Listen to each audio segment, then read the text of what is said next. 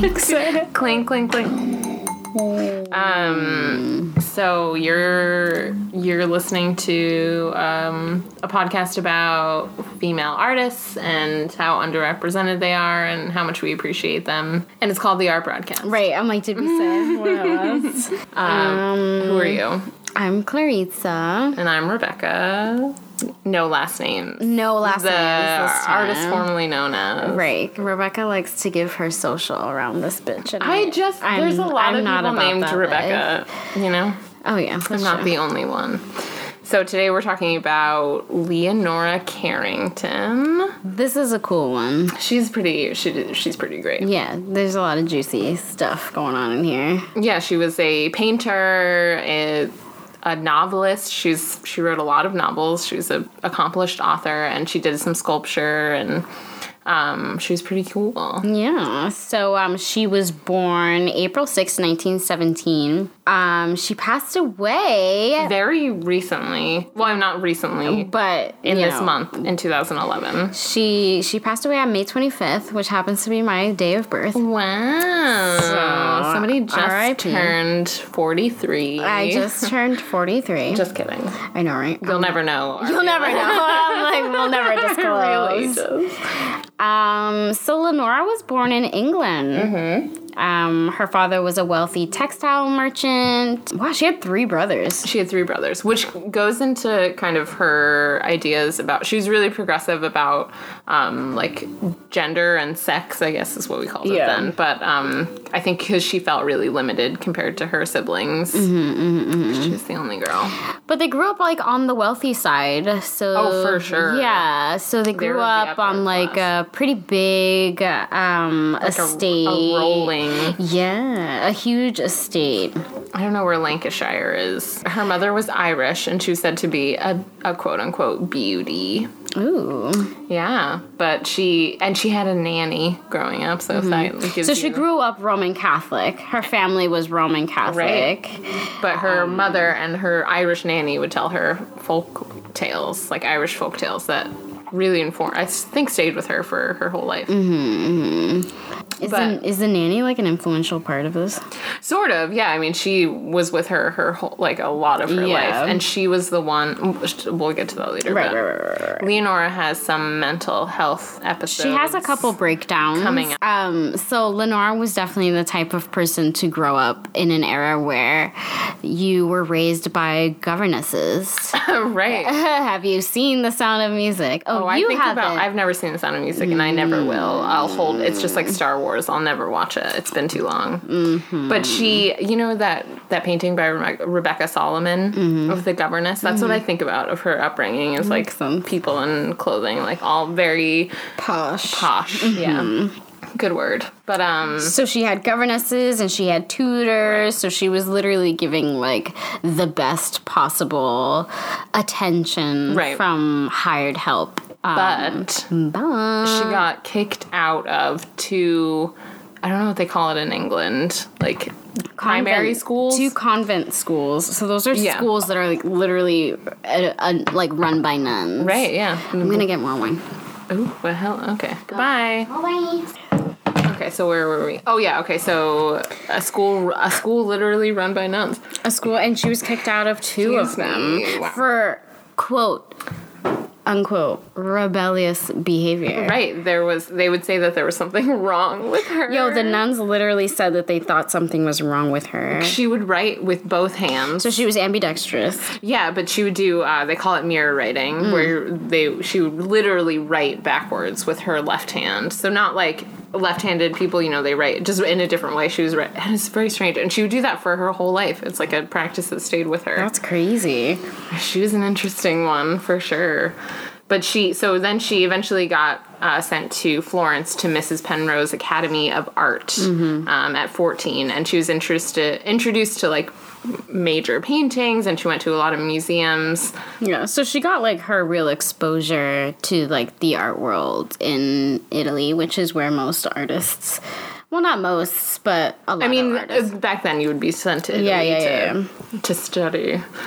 And like clockwork, her father was against her career as an artist. He thought art was horrible and idiotic, and her mother...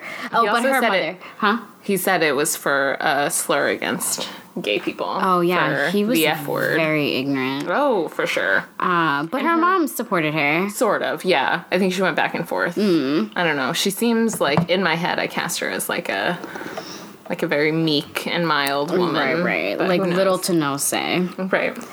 She was a debutante. Coming up in, like, London's wealthy sector. She was a fucking debutante. And she would use this experience later in her stories and her paintings. So even though her father opposed this whole art career, a friend of her father's helped her get into Amédée Ozenfant's Academy, which was kind of prestigious at the time. And he was a French purism painter and theoretician. So he was very serious about, and academic about the way he approached art. And so during her studies, she pretty much learned everything she could learn about surrealism. Sort of. It wasn't, I mean, there wasn't a lot to learn then. You just kind of had to know people. But the book that influenced her was given to her by her mother. It was Herbert Reed's book of the same name, called Surrealism. And on the cover of the book was a painting by Max Ernst. He'll come up a lot later, right? So we like him. Yeah, he's all right. I thought you liked him. Yeah, I mean, I like his work.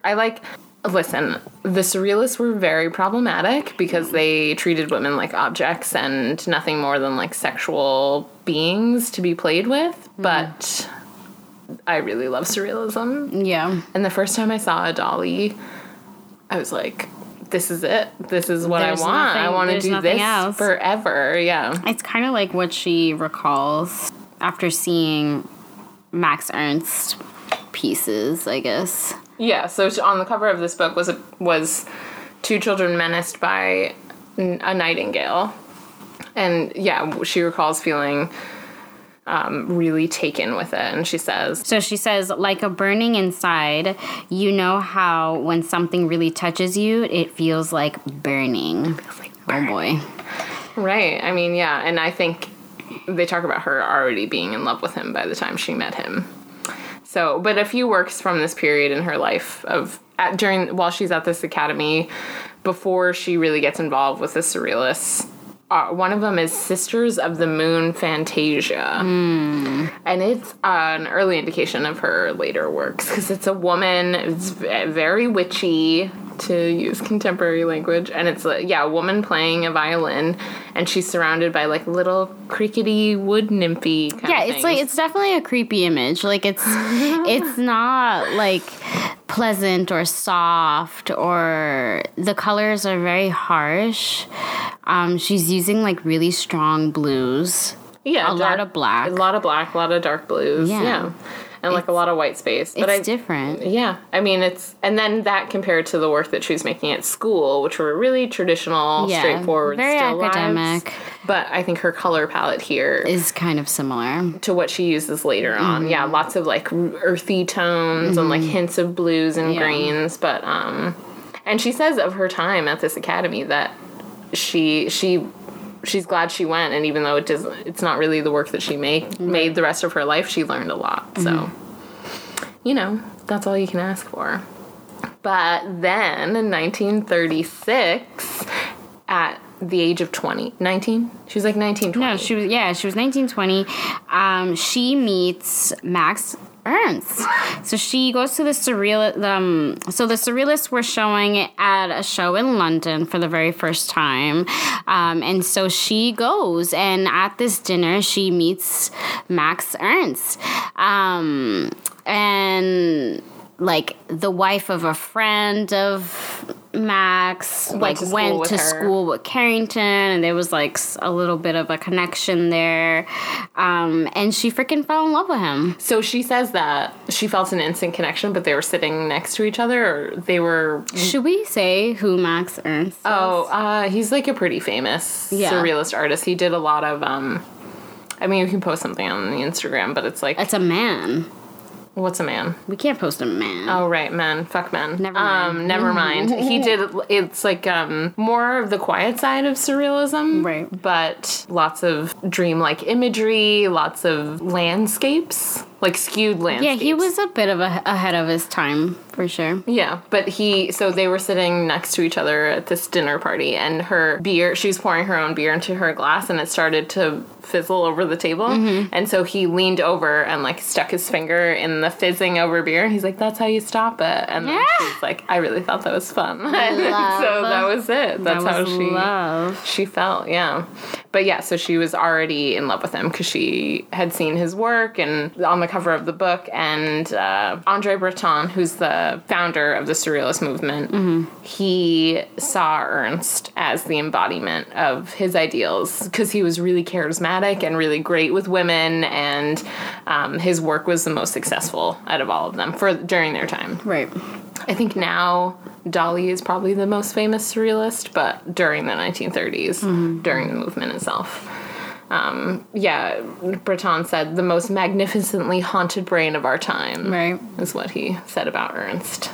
It's like, gross. He was 46, so. And she was 20. Yeah, he was 26 years older than her. He's quite older. He looks good for 46, though. I mean, he looks like he's 46. Yeah, like a 1930s 46. Yeah. Not a current day. He's dashing. He's an older man. He's like super skinny. Yeah. He, just like all the rest of the surrealists, really did only see women as objects of sexual desire. These like symbols of salvation and wildness and like innocence. There's a lot of like the femme font is like hyper focused on young women, I think, and like they definitely sexualized babies, children. Yeah, like the infant, mentality. Or I mean, that was one whatever. of the terms that they used. Is this femme font, which is like what I think a lot of the surrealists and especially Ernst saw Leonora Carrington as the embodiment of that term. It's like she was super young, really intelligent. She had like long dark hair and like big eyes, and a lot of her work has to deal with like wild animals and nature and like people as animals, and so I think they all saw her as that. And Ernst called Carrington his Bride of the Wind, which is from a poem of his, and it's a mating mare that he had drawn and also written about like 10 years before he met her. So he was also taken with her. Then they run away together, even though he was married at the time. Men. So her father disowned her because she ran away to Paris with Max. And then, even though he was still married, they first rented an apartment in Paris, and that's where she met a lot of the players of the Surrealist movement. And then they kind of had to move farther out, and they got a little farmhouse in St. Martin. So Max Ernst's first wife's name was Maria Berthe? I don't know how you'd say that in French. It's Like Bertha, both at the... Berthe. And so Maria Berthe came upon... that doesn't sound right, but she came upon Ernst and Carrington in a cafe, and Carrington like jumped up and smacked Maria across the face and like caused this huge scene. Plus, I think the surrealists were just, like, running amok in Paris. I know. Just, like, fucking everything that moves and getting drunk and high all the time. The revolution. For sure. But, of her time, Carrington commented that, like, she wasn't taken seriously. Well, yeah, she said that, like, women in the surrealist movement weren't taken seriously. But, like, when were women in the art world ever taken seriously? So... Not now. Not now. Still. So I can't even imagine, like, a woman surrealist. Whoa. Right. And so they were Ring muses. the alarm. They were muses to these men and not... Right. They were, like, not fellow mere artists. Entertainment. Like, they weren't colleagues or, like, they didn't work side by side together. They were a part of this movement, but like they were to be posed for paintings and photographs and fucked and nothing more. Exactly. Yeah, but she still identified herself at that time as a surrealist. Yeah, I artist. think I don't know how much she likes the labels, but I think she's definitely a surrealist. You look at her work and it's surreal. Yeah, for sure. Absolutely. And so they in 37 they settled in a village in a farmhouse outside of Paris in Provence. So she was working a lot. And to be fair, even though the other surrealists maybe didn't take the other women like Merritt Oppenheim, who will do because she's fucking cool. I love a teacup with fur. Yeah. Wow. But so even though the other surrealists didn't take women seriously, I think Ernst did encourage Carrington. Yeah. To work and to produce and took her seriously. So and so Carrington was writing and painting, and she wrote a short story that I read. And? Is very strange. Yeah. I do like her writing. It's because it's surreal and weird and has a lot of dark humor in it. But it can be hard to follow. It's called Little Francis. Little Francis. Does it say who Francis is? So it's sort of autobiographical in a weird way. So Carrington... The major players in the story are Little Francis, who is herself, like a surrogate for Carrington herself, and then Uncle Umbriaco, who's a surrogate for Ernst, and then his daughter, who is meant to be seen as Marie Berth. Interesting. Ernst's first wife. So you open on Little Francis arriving at their house, and the daughter fucking throws a fit, and it's like, you need to leave, I'm gonna kill myself, and being very dramatic and completely unhinged. And so Little Francis and Uncle Umbriaco run away, and they camping out in the woods, and it's all this really strange things start happening. But Uncle is drunk, and he eventually abandons Little Francis and rides off on a bicycle. And so that's kind of the sort of what happens to Carrington, is that Ernst goes back to his wife during this time and leaves Carrington alone. He does return to her, but first he goes and tries to reconcile with his wife. I think this also feeds into that whole seeing her gender as a limitation and kind of not adhering to the roles that she was forced into. She casts herself as a little boy. Mm-hmm. And it also, I think, plays into Little Francis and Uncle Umbriaco having an ancestral, because it's not outwardly sexual, but it is sort of romantic, this relationship in the story. And I think it's because Ernst was so much older than her, she saw him as a father figure. So it's a weird read, but I recommend it for sure. Cool. And we'll talk she's a painter and an author, but we'll talk a lot about her books because they are influenced by her paintings and vice versa. Mm-hmm. So, so her, I think, most famous work is her self-portrait. Mm-hmm. Yeah, from circa 1937, 38. And it's an oil painting. It's her in riding trousers. Mm-hmm. So she's not in a dress. She's in a green jacket and white pants, perched on the edge of a chair, and there's a female hyena approaching her, and she's outstretching her hand. And then there's also horses in the a horse galloping outside a window, and then a rocking horse strung up hung up on the wall. Mm-hmm. Yeah, so I think that's also has to do with her wildness. Yeah, this is definitely a very surrealist piece too. Her colors are super bold. She's using a very minimal palette too. You can see she's carrying over the greens from her coat to the greens from the backdrop outside. The female hyena is so interesting. So there's literally a female hyena. You could tell that it's a female because she's obviously been nursing. And it's just so she is full strange. Udders? What do you call it? Oh yeah, what are the nipples called? Aren't they nipples? I don't know. They're nipples. Yeah, what do you call the sack? It's not a breast, right? No. I don't think so. Right? Full udders. I don't know. They're not udders. I don't think it's udders, but it's something.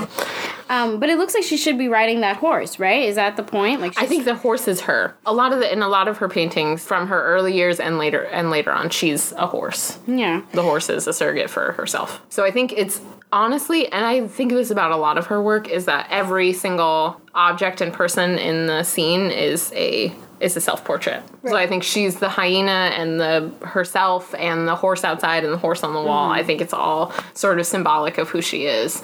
And so the outfit, I think, is interesting because she's like, she felt free when she was horseback riding back home when she was a young girl because she could do what the boys were doing and feel free. And then I think the alter ego of this like really strange horse like running outside, and then the hyena, motherhood was really important to her, even though she wasn't a mother at this time. But yeah, I think it being full of milk is interesting too, and pretty strange. But it's cool, and it's probably her most famous work. I think if you're not familiar with Carrington, if you saw this piece, you would remember. Yeah. Also made this year was The Meal of Lord Candlestick. Is that this one? Yeah, that's the top one. Yeah, so The Meal of Lord Candlestick. So this is very obviously a Vanitas piece. Well, it's about religion. Yeah. So she definitely... So Vanitas piece is... Do you want to get into that? Yeah, tell me. So Vanitas is basically...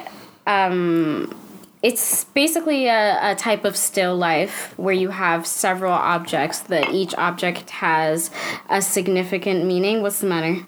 This noise of me pouring this was really loud. Well, I mean, we called it out anyway, so glug, glug, glug, glug.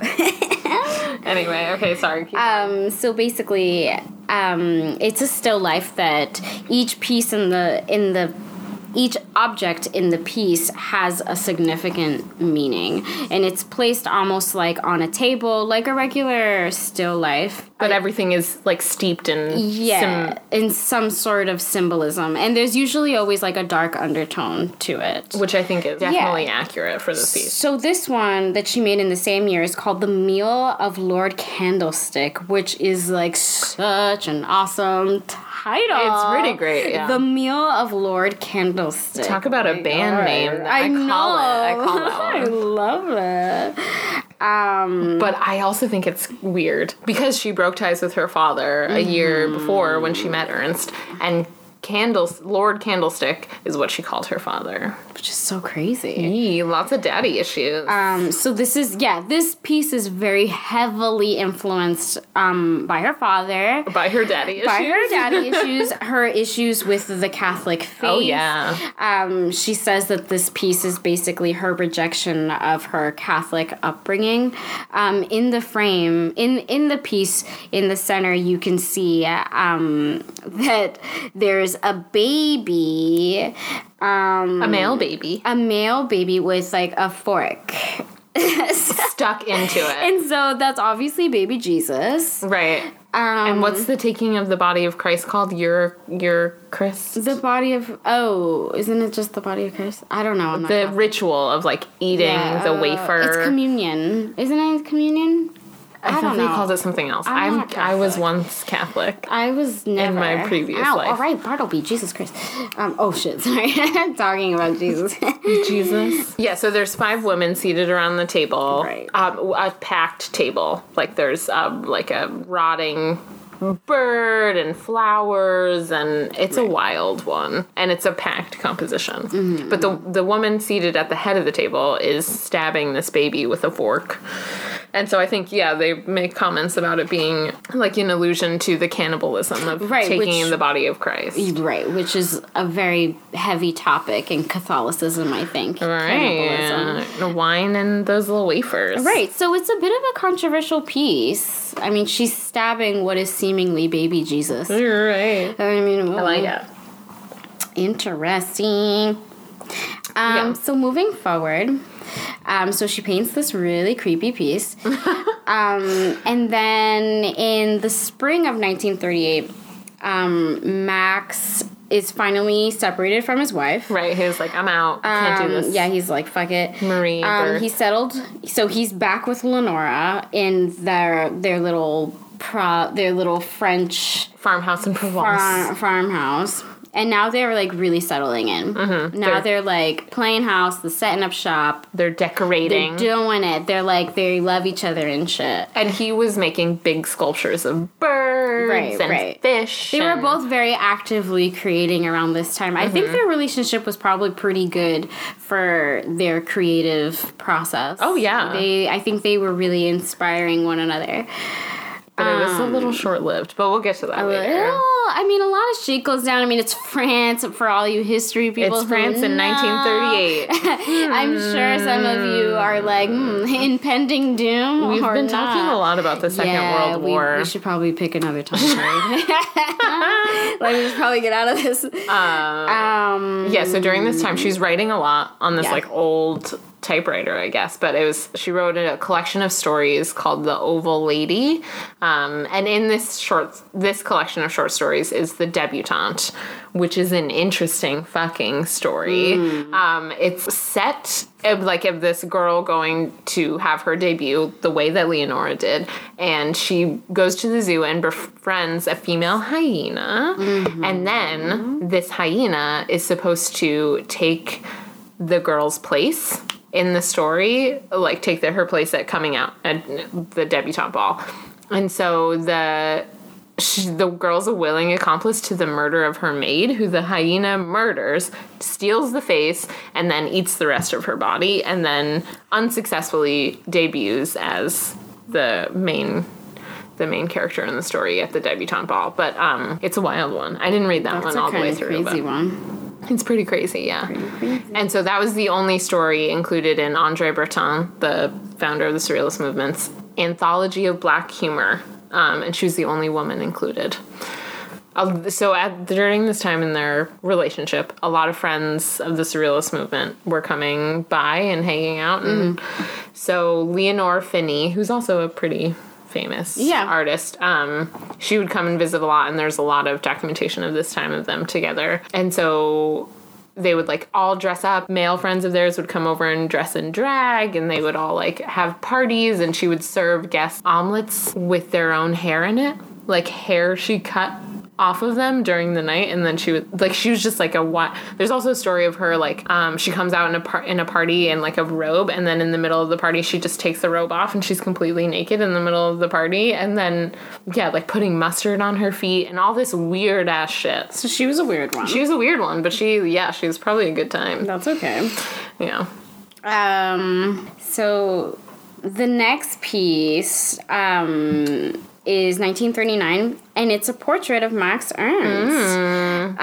It was a tribute to their relationship, and this one's very Dr. Seussy. Right? It's the stocking. It's so Dr. Seussy.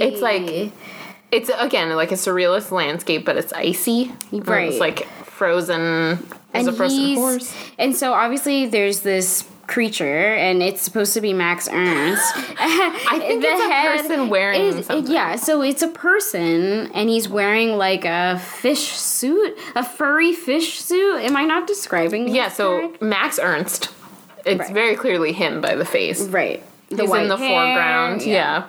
And he's wearing like it kind of looks like a snooze. What do you call those? What is that thing from the fucking... Like a Snuggie? No, like the Lorax. What are those? Oh, he looks like a fucking Lorax. Isn't it called a snooze? I don't know. But he looks like a Lorax. I think that's a good description. Yeah, it's like it's a pinky red, like furry, super body length. And then he's wearing like these striped, yellow and green striped socks. Which were described as being worn by little Frances in the story. Yeah, so she's like using new elements and old elements and whatever. She's got a deep personal mythology and like I'm not sure I like history. This one. I think it's fucking wild and I like it. Because Max Ernst is also holding this like weird lantern thing, and inside this lantern, trapped, is a horse.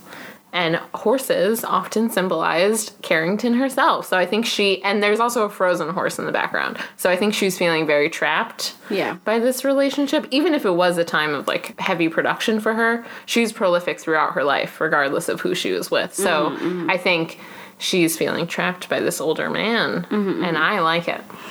So, are we ready for a history break? I mean, we've talked about this before in other episodes. Right. If you want to hear me like stumble my way through describing World War II, go listen to Janine Mimen. I don't. Right. Oh yeah, true. Right. But we've been here, done this. But just a reminder: Nazis are bad. Nazis are just tearing everything up, like in every context. Right. So that same year, as everybody should know, 1939, the French declared war on Germany. And Ernst, who was a German, was arrested as an enemy and sent to a camp. Yeah. So Leonora followed him literally wherever this man went. Right. She was lobbying for his release. And while he was arrested, she brought him painting supplies and other materials so he could still like create.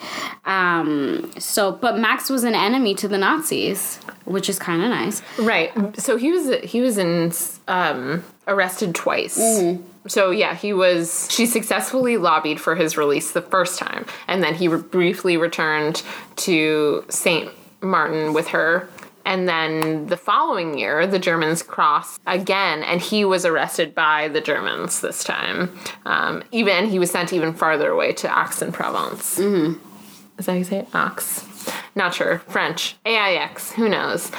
And this time, Leonora she lost her shit for sure. She traveled to Paris again and tried to sue for his freedom. Yeah. But she failed this time. And so she returned to their house in St. Martin alone and began to suffer a series of yes. So some mental breakdowns. This was definitely taking a toll on her emotionally. I think with the war in general and also the separation anxiety. I mean, she's been with this guy since she was 20. Like, you know what I mean? Yeah. Like, she's such a young woman, really.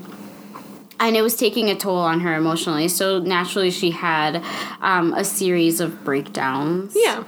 And, like, escalating delusional episodes. Yeah. And so she sold the house and then fled to Spain with friends. And one of her friends, Catherine something or other, came to the house and was like, we need to fucking leave. Like, she was worried about being captured and about being raped by the Gestapo. So, you know, it was like a whole thing. And so they left, but then she had a severe public mental breakdown in the British consulate, and her parents intervened and had her hospitalized in Spain. Mm-hmm. In Santander, the bank. Yeah, in the bank. So as you can probably already imagine, like being hospitalized around this time, 1939, for mental health issues. First off, it wasn't even considered mental health, you know. Right. But like you were fucking crazy. Yeah, exactly. So she was heavily drugged, constant supervision. It just wasn't a good time for her. Or she was having it. She was feeling it. She was feeling it. And she wrote a sort of memoir about this time that we'll talk a little bit about more later, but it was called Down Below, which is also a great fucking title. Talk about being good at naming things. Yeah. You could tell she's like a writer as well. Yeah. Can't get over I can't the name meal a of fucking Lord Candlestick. Or the meal of Lord Candlestick. I can't name a painting to save my life. I know. Painting? What? Name? Untitled number 23. I know. Untitled number 157. Oh, God. Literally. Yeah, so she'd write this memoir, which included her, in pretty great detail, her mental breakdowns in a really interesting way. I would also recommend reading this one. I read parts of it. I mean, listen, I have a full-time job, but hey, we've all got things to do. Give us a break. We can't do it all. But it was cool, and I do want to read it for real. But she recounts these times in great detail, including her multiple rapes and sexual assaults, and her sort of intense and ruthless quote-unquote therapy sessions, and how unsanitary the asylum or hospital or whatever you would call it now it was. But so along with writing this memoir, she also paints the same memoir, right, and with the same title, Down Below. And now this one's quite nice. Also a time. What a time. What a time. Her paintings are anything but boring. They are... It's just so... But so, first off, to describe the piece, it's very dark. Like, very dark. I'm talking Caravaggio dark. Like, this is, like... It's obviously, like, candle lighting type. Lots of... Yeah. Yeah, like, dark corners. Exactly. There's a lot of contrast. And the subject matters of the piece are just the strangest things you'll ever see. Like, we got a horse, naturally. There's a couple horses there. There's, like, a castle in the background. Which I think is the hospital. Okay, the asylum is in the background. And then there's 5... There's, like... humanoid figures. Humanoid, that's a really good word. So one of them is like a bird on a female's body. Bird person. A bird person. This is like, what? This is like a potato person? What is this? What is this? Okay, so... This is like a asparagus person. Right, the legs are a little interesting, but so the person all the way to the far right is dressed like a butterfly almost with like a horse. Like a fairy. Yeah, she's got like an elaborate gown on. Yeah. And then next to her is a horse. And then so Baphomet is the one in red stockings. Who's like, Baphomet? It's like a mythical representation of both good and evil, and you can kind of tell by the face. So that figure has like taken off a mask and is holding the mask in its hand, and underneath the mask is this like crazy goat face. Oh God! And then the bird head. Birds were the way that horses are for Carrington. Birds were for Ernst. So I think that's pretty interesting too. And then a bearded lady is the one with the weird asparagus legs. And then Medusa is in the background, just like chilling. Oh, that is Medusa. Straight chilling back there, yeah. So this one is quite scary. And I've heard it described as a menagerie of mythical creatures. Wow. But I think they're all representations of herself. Again, yeah. I would make that argument. I very much agree with this statement. I think the horse is the best element of this. Although I do love the asparagus lady. They're all weird and wild, and I like them all. This one's a strange one. But again, steeped in symbolism. And Carrington... Also, like, what the fuck? Obviously, the experience that she went through at this fucking asylum, like, who wouldn't paint batshit stuff? Right, but she was so talented and had such a good understanding of herself. Yeah, her self-expression is pretty, like, to the T. Like, this bitch was seeing this stuff, for sure. Yeah. Yeah. And I think, like, the bearded lady goes back to her sort of interactions with gender and shirking our ideas of sex at the time. And same with Baphomet. Horse, of course. Horse, of course. Horse, of course. Who else would Carrington be? And then the butterfly person is sort of her coming out of this experience. Medusa, again. Like, it's all fucking cool. I think it's great. It's great. It's great. And so before she got out of the hospital asylum, she wasn't quite released yet. She was taken by a nurse to Lisbon, which was like the great departure point of Europe during World War II. And she was taken there by a nurse, and they were supposed to go to a sanatorium in South Africa, but she gave the nurse the slip and ran away to the Mexican embassy. She said she got in a cab and was like, I don't know, the Mexican embassy, I guess. She's like, bye. She knew that a friend of Picasso's who she had met before a couple times, I think. So, like, when she was living in Paris, she met this Mexican diplomat and a bullfighter. What was his name? Renato Leduc. Leduc. Interesting Mexican last name. And he was a friend of none other, our fave, Rebbe. Picasso. He was a friend of Picasso. Gross. And homeboy married Carrington. This dude seems pretty cool. The bullfighter, right?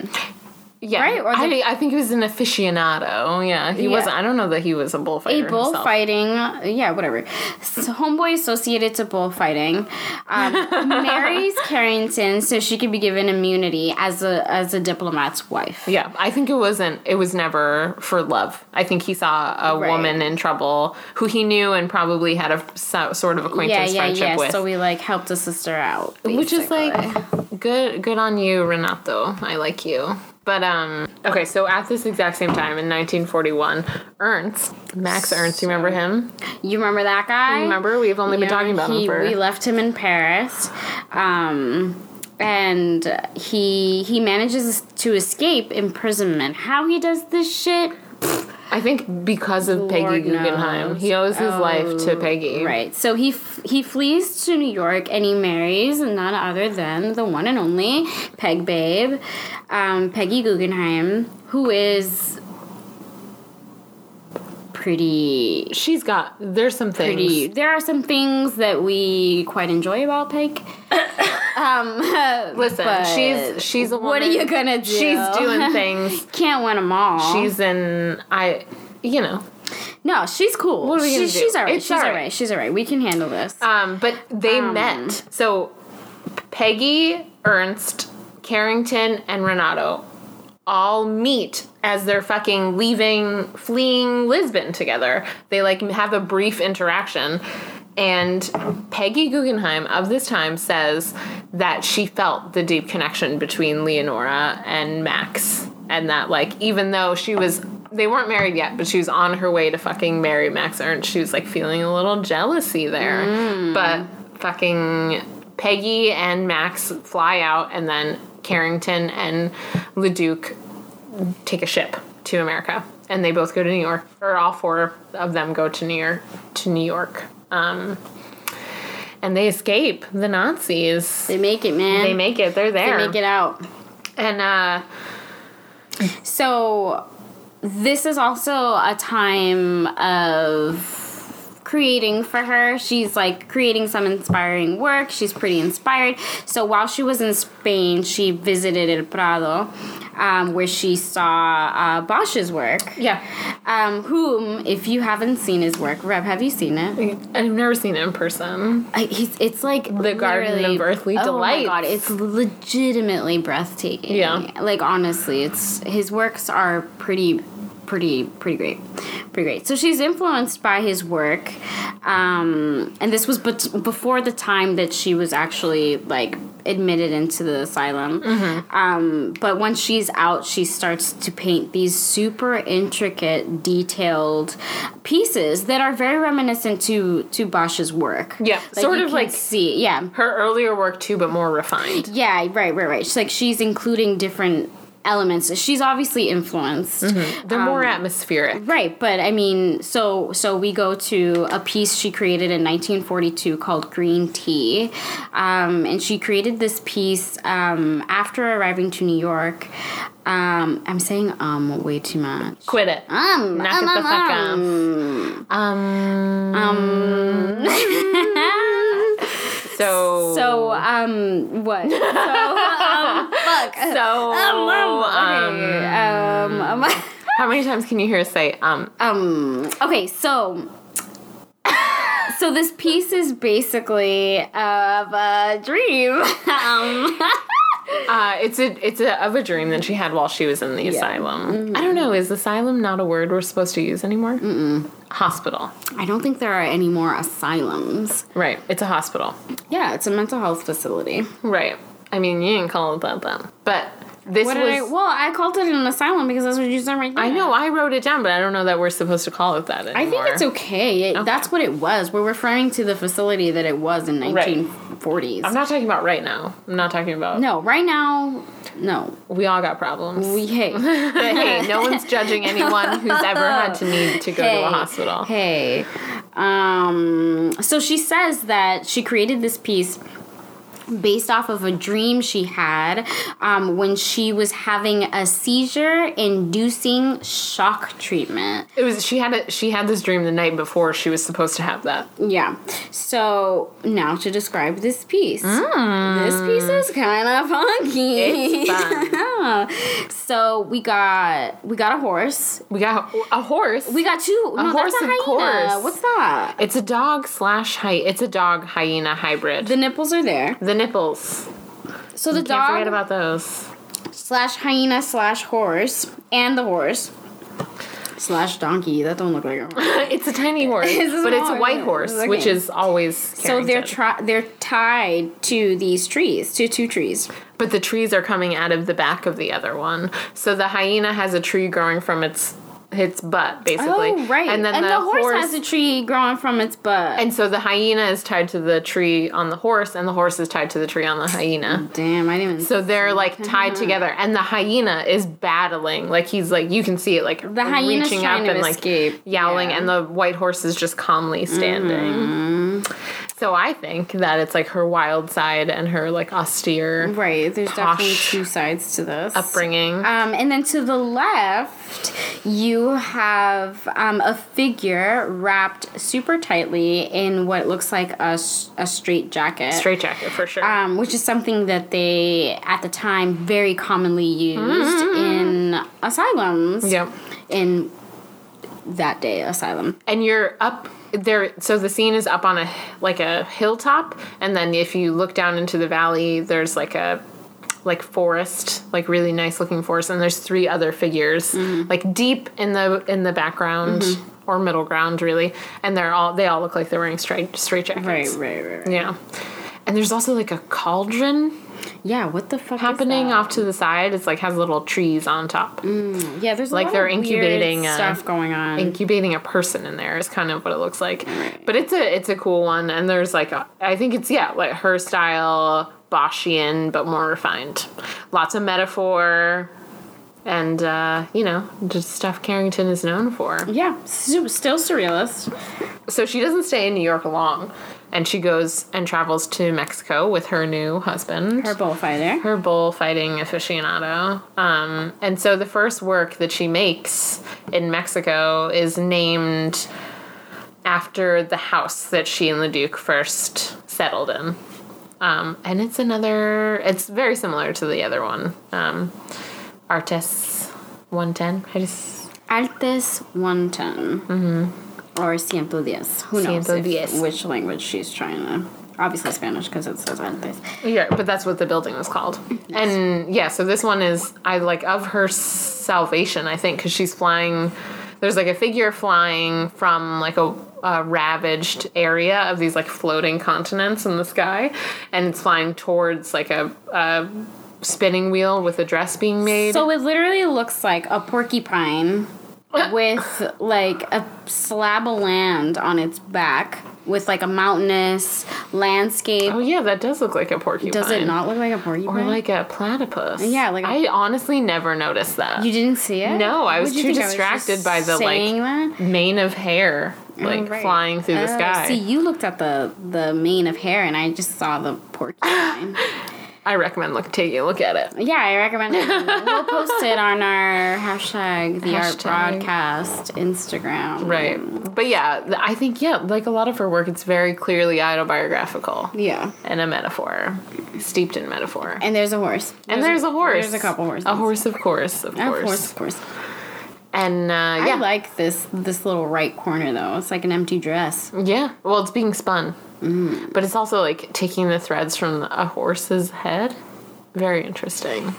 It feels like we're describing some, like, a dream always, like which is cool. Crazy, but you're right. Yeah. But trust us. Part of surrealism. It looks like something. It looks like a thing. So, the next year... Oh, sad news. 1943. Our bullfighter and Carrington dissolved their marriage. But I think they were both... I think came they were into it with that they were knowledge. like, it's cool, we got this, we came, we saw, we conquered. Right. He was helping her out of a tough time, and he took her with him. Right. Yeah. And... hello, it's 1940s in Mexico. Who's Baba booming in Mexico around this time? I don't know who. Just the most famous female artist of our time. Shall we take a guess? It's our very own Frida Kahlo. Oh, look at that. Our very own.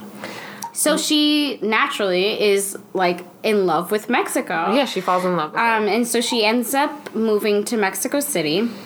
And opposed to, like, what she had experienced in Europe of, like, closed borders and military presence, Mexico was, like, a breath of fresh air. It was, like, up-and-coming creatives, and, like, it was very open to intellectuals, and she got to meet the people of the time, Diego Rivera and Frida Kahlo. So she meets Diego, she meets Frida, and naturally she's in love with the movement. Like, you know, she's introduced to this, you know, artists like her. Yeah. But, you know. And other people had come from Europe, too. Andre Breton was there. Remedios. Oh, there was a lot going on. I love that name. Varro, who's also a famous artist, who they became BFFs for life. So, yeah, she was having a grand old time. Yeah. And then she meets a Hungarian photographer whose name is... I'm gonna let you do that Ziki Weiss? Ziki Weiss. Ziki Weiss? Kaziki. Or is the C silent? Is the C silent? Kaziki.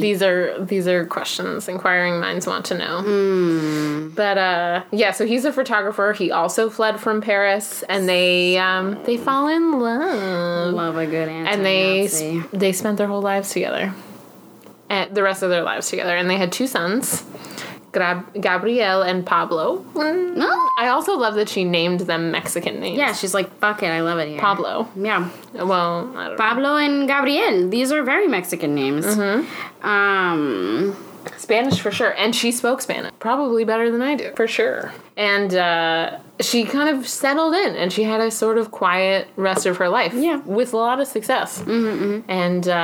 And she was influenced by the rich culture and history of Mexico, like Aztec and Mayan cultures and their mythology. The bird god, what's his name? Oh, shit. We'll get to it later. I don't know. But yeah. So then in 1947, after all of this went down... So she had 1 son in 46, 1 son in 47. Right, so she basically had Irish twins. So in 1947, when, you know, the year Pablo was born, she creates the Giantess. The Giantess, yeah. The Giantess, the guardian of the egg. I mean, have we talked about her naming skills before? Right. And so this is a pretty interesting piece of information. So this piece is considered to be one of her most well-known pieces and one of her most successful pieces. So in 2009, this piece actually sold for $1.5 million. I was not able to verify this, but that's what I read on a website. But anyway, I think it's true. Well, if you can't verify, maybe we should cut that out. Who cares? Who knows anything? I mean... Well, let's wildly speculate. I love doing it. Okay. We wildly speculate that this piece sold for $1.5 million in 2009. Right. Which is kind of a big deal because there are very few women in the blue chip market. Talk about a lot of women don't sell that well. They do, for sure, if your name is Frida or Georgia. Right. But these are even Georgia women. Doesn't have a huge market value. She has a market. Right. Perhaps her value isn't as high as Warhol or Liechtenstein. Or He Who Must Not Be Named. Oh, God. With a giant silver bunny. Kill me, Jeff motherfucking Koons. I don't think I've cursed enough this episode. Okay, but you're anti-Koons, I'm anti-Hearst. Listen, I'm anti-Damien Hirst too. I don't either both of them. All right. Well, these men are still alive, so we don't know nothing. We don't come after us. So, so it's a big deal if her piece really did sell for $1.5 million. We can Google it. We will. I'll do some extensive Googling. That's, you know, a big deal. Anyway, so this piece that may or may not have sold for $1 million, it's like a huge giantess figure in the center, who has like sort of Celtic mythology around it. So it's huge, and it's holding an egg, like, delicately in its tiny little hands, and then on its shoulders is like a valley of, like a cloak, but then wheat, like, on its shoulders, and then surrounding this tiny little head in the center. Right. And then there's, like, geese. There's, like, 3 little figures at the bottom. Yeah, and there's figures in the background, and then this is still swirling very Bosch, around. I feel. Yeah. Still very, so in layman's term, there's a giant. She's a ginger. That's not hair. That's wheat. Oh, that's not hair. No, it's wheat. Well, she looks like a ginger. She's wearing a cloak, and she's holding a freaking tiny freaking egg that you can barely see. I wonder what an egg is And then about. these weird little furry little birds are flying around her. Right, one of them has three heads. Where's the three-headed bird? The one that's coming out of the cloak has 3 heads. What? No, that's 2 separate birds. One of them, I don't remember. Okay, so anyway. There's like boats. There's the ocean is behind her. The ocean, yeah. She's standing at the edge of the ocean. Yeah. In Celtic mythology, there's a triple-headed deity goddess. And then she's also holding an egg, which I think is about motherhood, of course. Naturally. And then, so she says, the egg is the macrocosm and the microcosm, the dividing line between the big and small, which makes it impossible to see the whole. So it has everything. But during this period, she's getting back into her magic and her witchiness, and going back to her Irish Celtic roots. But in this year, also, was her first major exhibition of her work. Which is pretty late. 47, yeah. I mean, there's a lot of shit going on, right? I mean, she went through some shit. And it was at the Pierre Matisse Gallery in New York City, and it was sort of put together by her longtime friend, Edward James, who is a surrealist poet, and also a cool dude. He's all right. He's a dude, so. He's a dude, so you can only give him so much credit, but... yeah, she was the only woman featured, and so after this exhibit, she became like an overnight success, sort of. She really hit it big. She's a successful author and painter, but she worked her whole life. Yeah, well into her later years. So in 1950, she creates Pastoral.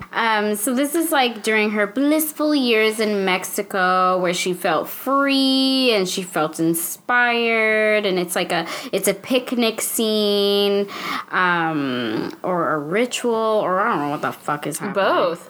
That's a porcupine. No, that's an antelope. What is this? Anteater?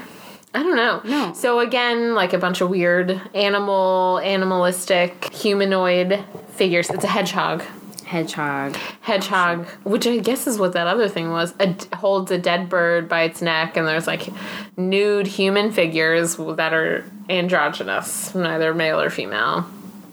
Gender is a social construct. And like a winged beast is flying in, kind of like a chimera, and there's like everything is weird but vague, and there's like an antelope in the foreground, and like it's about the body and the self and gender and reality and perception.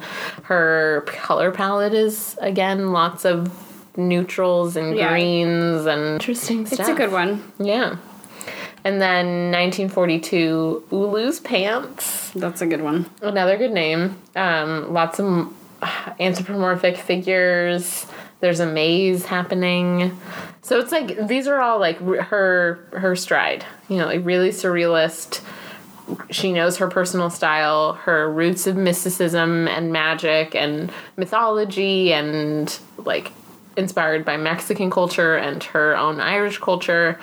In the 60s, so we're in the 60s now, she is a co-founder of the Women's Liberation Movement in Mexico. Get it, girl. Good job. Go her. And so she created an original poster for this. Which is a good one. Map of the human animal. Ooh, what an oxymoron. Wow. Humans are animals, so we're sentient. Okay, whatever. What? We are. Oh, okay, I believe you. All right, go ahead. So again, egg is a big symbol in her work, and there's a macro, micro motif again. At the center is an athanor, which is a furnace used by alchemists. Jesus. So lots of magic. And it's surrounded by feathered snakes, which is an ode to the Mesoamerican deity and creator god. And there's the 12 zodiac signs around it. Wow, astrology. Oh, what boy. a world. And then, like other chimeral creatures around it. So it's an interesting one, and it's what is that a poster? I don't know. Right, it showed me something. It looks like, I don't know what this looks like. But it's women's liberation. Nice. Yeah. So so she's getting older, you know? How old is she now? 74. She's 63. Right? Yeah, which isn't bad. Right. But I mean in the 1960s. Oh yeah, and after all the shit she's been through. Right, yeah. And yeah, so she paints I really like this painting called Bird Bath. It's like two figures in the foreground, and one of them, they're both older women, all dressed in black. One of them is wearing like a bird mask. I like this one too. Yeah, and there's like a house. There's a house in the background. It's like a house frame. House frame. It's like an empty house. Yeah. I wonder why. Are her children moving away? Mm-mm. Ooh, who knows? And they're bathing a bird. Like a bird with a skull mask. I love how one of the ladies has like the spritzer. Just like a spray bottle, yeah. Yeah, it's like funny. All of her work is kind of funny. There's like a little humorous undertone to it. For sure. Yeah, so it's like a lot darker, but it's about aging, definitely. It's like older figures in it. She also wrote one of her books is called The Hearing Trumpet, and it deals with the aging of the human body. It's also pretty funny.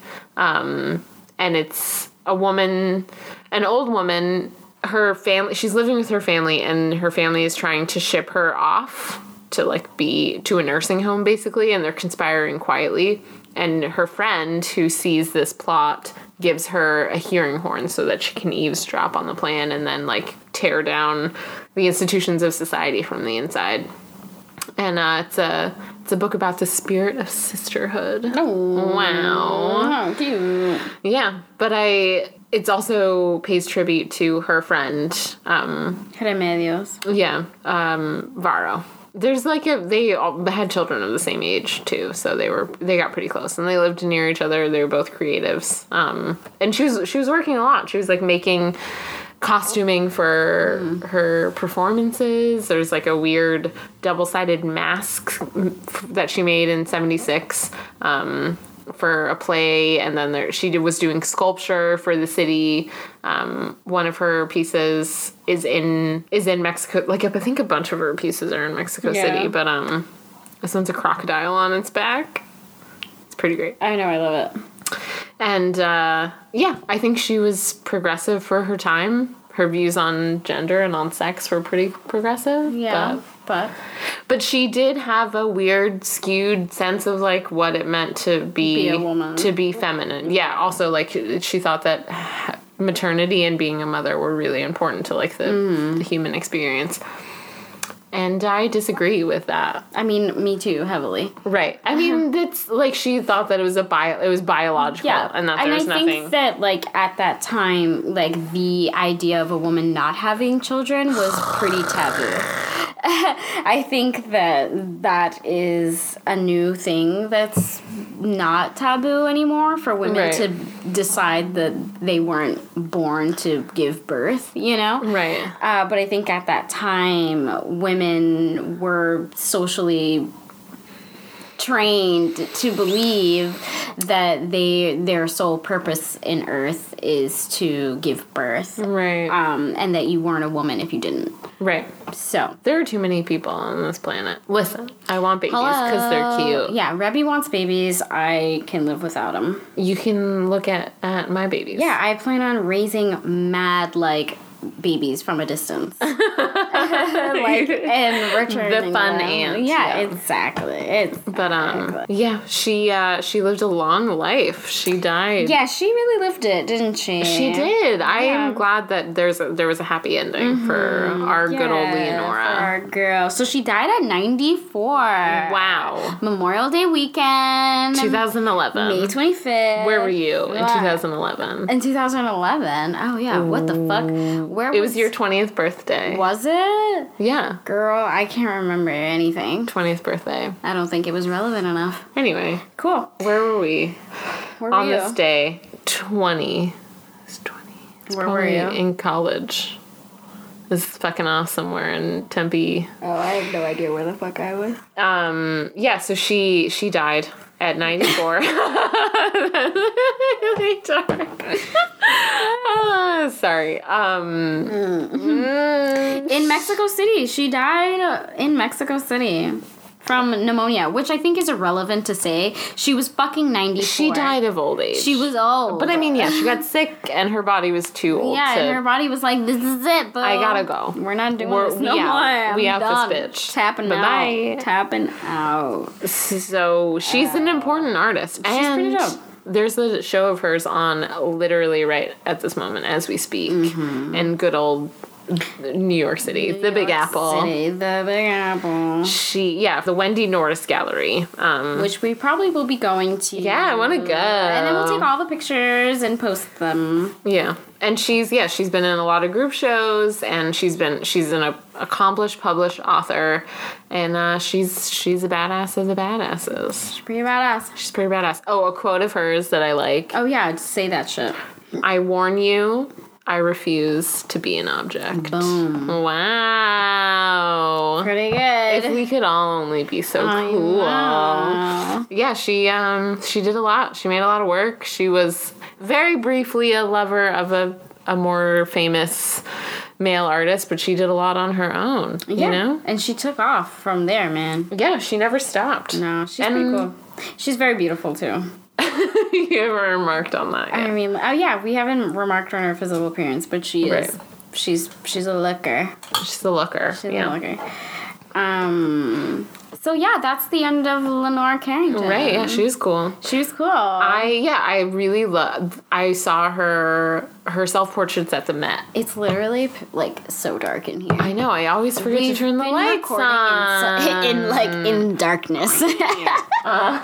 It's cool. It's too late now, Brad. Oh, we're gonna turn. Okay, the lights are on. So yeah. So now that we're done, the lights are on. Yeah. She's cool. Follow us on Instagram at The Art Broadcast. We're cool. Rate, review, and subscribe. Yep. Tell your friends who are weird and like art and women. I think everyone should know more about Leonora Carrington. So, So there you go. whatever I can do to contribute to them. Yeah. Anyway, So thanks for listening. thanks for joining us. I hope you Yet again. I hope you learned a lot. learned a lot. I hope you had a good journey. Didn't we say that already? I don't know. All right, whatever. We're signing out. Okay, goodbye. It's good. Bye. It's good.